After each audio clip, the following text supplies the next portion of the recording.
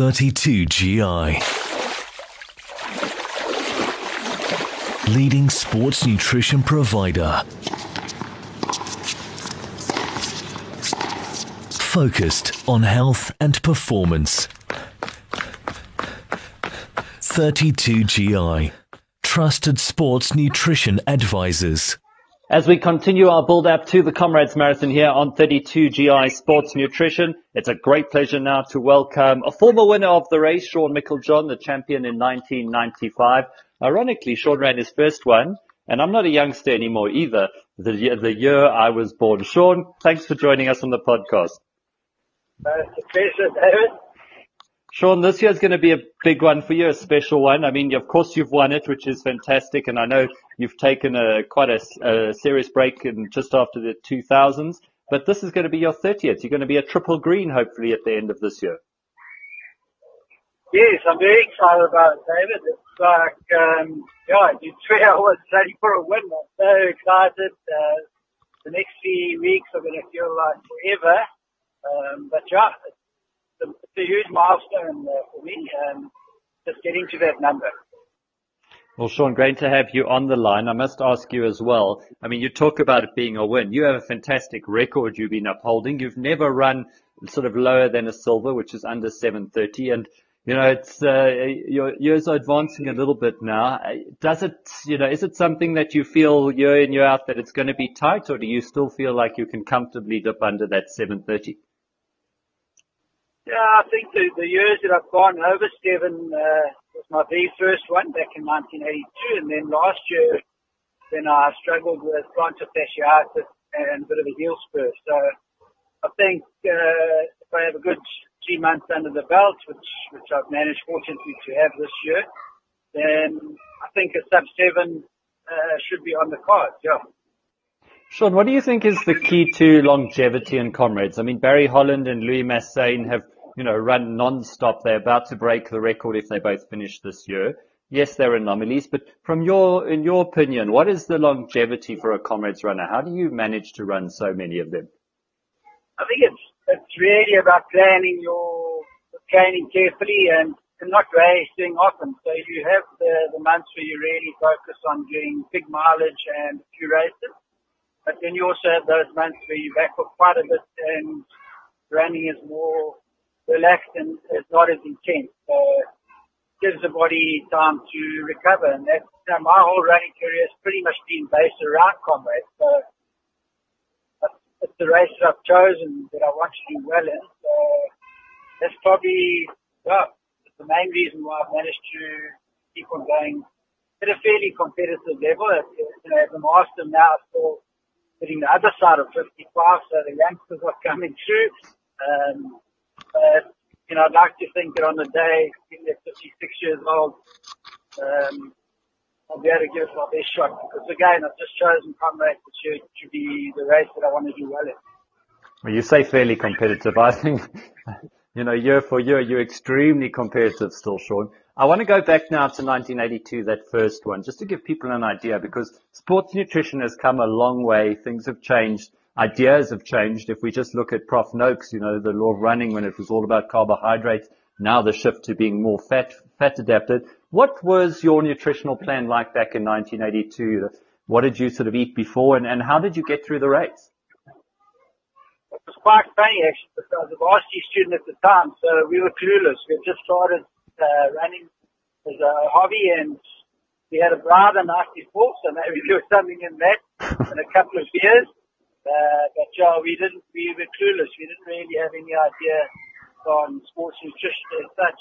It was only in the later years when my running started improving, then I started reading books like sport running and trying to improve a bit on diet and what you eat and drink on a race. And just from that first experience in 82, your running started improving. Now 95, you're competitive. You've taken a 94 off to go race internationally. How had your diet adapted in that sort of space of, what's that, about 13 years?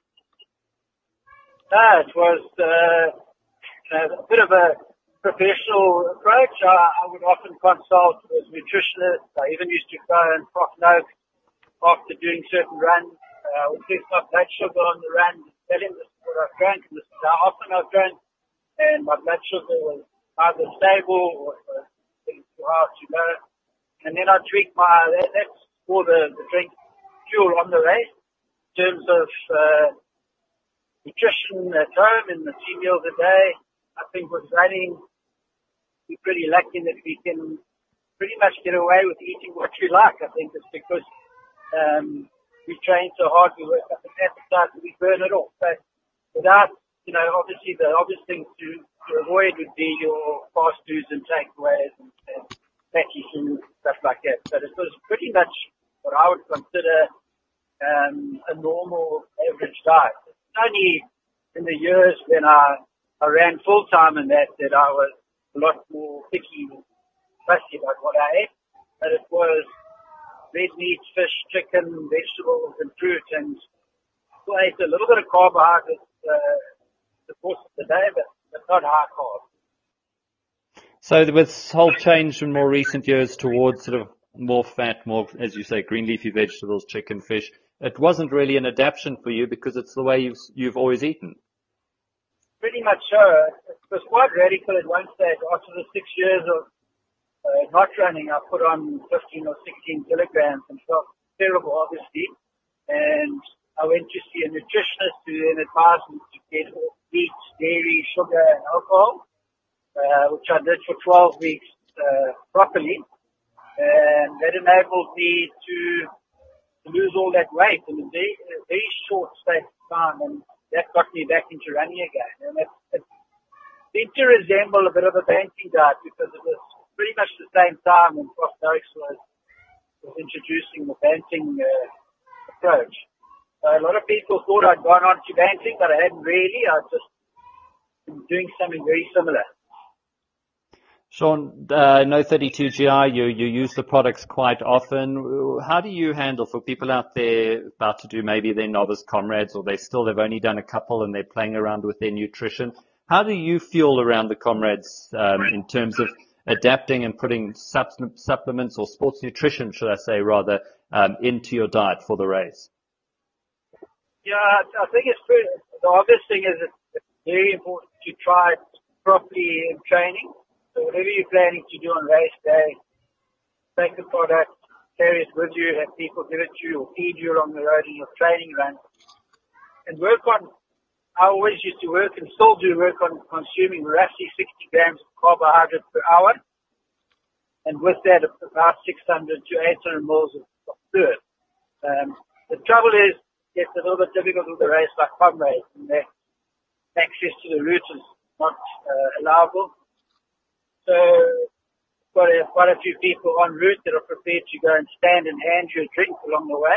But it's doable. It's definitely doable. If you can't feed off the tables that are there, and there's plenty of tables to get whatever you need in terms of the carbohydrates, whatever form it's going to be Coke or other drinks that they have. I'm not too sure what they stock the tables with now, but I feed from my own 32 GR product, which I have strategically placed along the route. But the rule of thumb is to get 60 grams of carbohydrates every hour from the first hour in. If you've loaded or hydrated a bit before the event for a couple of days, you should go into the race pretty, well fueled. I take my first drink at about 12 k's into the race, and thereafter, roughly every 6 kilometers. Interesting. Thanks for that. But you talked about access to the route being difficult. Don't want to get too much into politics, but a recent article we've got the Moses Mabhida finish this year and the club tents won't be there. So there's been some backlash of that. But taking that aside, Moses Mabhida, you see slight changes to the race every year. But, the 2010 World Cup, it's an impressive stadium. Of course, a little bit longer this year. What advice do you have for people? I mean, it is going to be special, that finish. It is going to be a bit longer. I know a lot of people worry it's this, but when you've run 90 or 89 Ks, whether it's 89 or 90, what advice do you have to the guys who are sort of stressing a little bit at this stage that it's more than they bargained for? Like you say, it's just that one extra K. I mean, it's a long race, 89 or 90 Ks. In 1995, they took us around Pinetown, and that made it 91 Ks. So, the route does change. I don't think the runner must get too caught up in total distance, and that's a good approach to take into the race itself. I think you start counting down from kilometre 1, in other words, 89 to go, 88 to go, it's going to make the day very long. So I think, bearing that in mind, I'd just break the race down into shorter sections of roughly 10 kilometres each, and you deal with that little stretch at a time. That way you lead to the race without even noticing the total distance you run. Or another, I run in more recent years, I run from one bottle to the next bottle. So my mind is on the race floor, but it's also on who's the person waiting to beat me and hand me a bottle.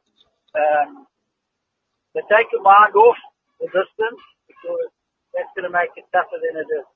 Tough already, but yeah, just, you know, have company along the way, and don't get caught up in how far this race is going to be. Just try and enjoy it, and break it up into little sections. Some more great advice there. 1995 champion Shaun Meiklejohn with us on 32GI Sports Nutrition. Shaun, have a great run this year. Enjoy your 30th, and we will be following and hoping that you do dip under that silver medal mark again. Thanks, David. Appreciate the interest. Thank you. 32GI. Leading sports nutrition provider. Focused on health and performance. 32GI. Trusted sports nutrition advisors.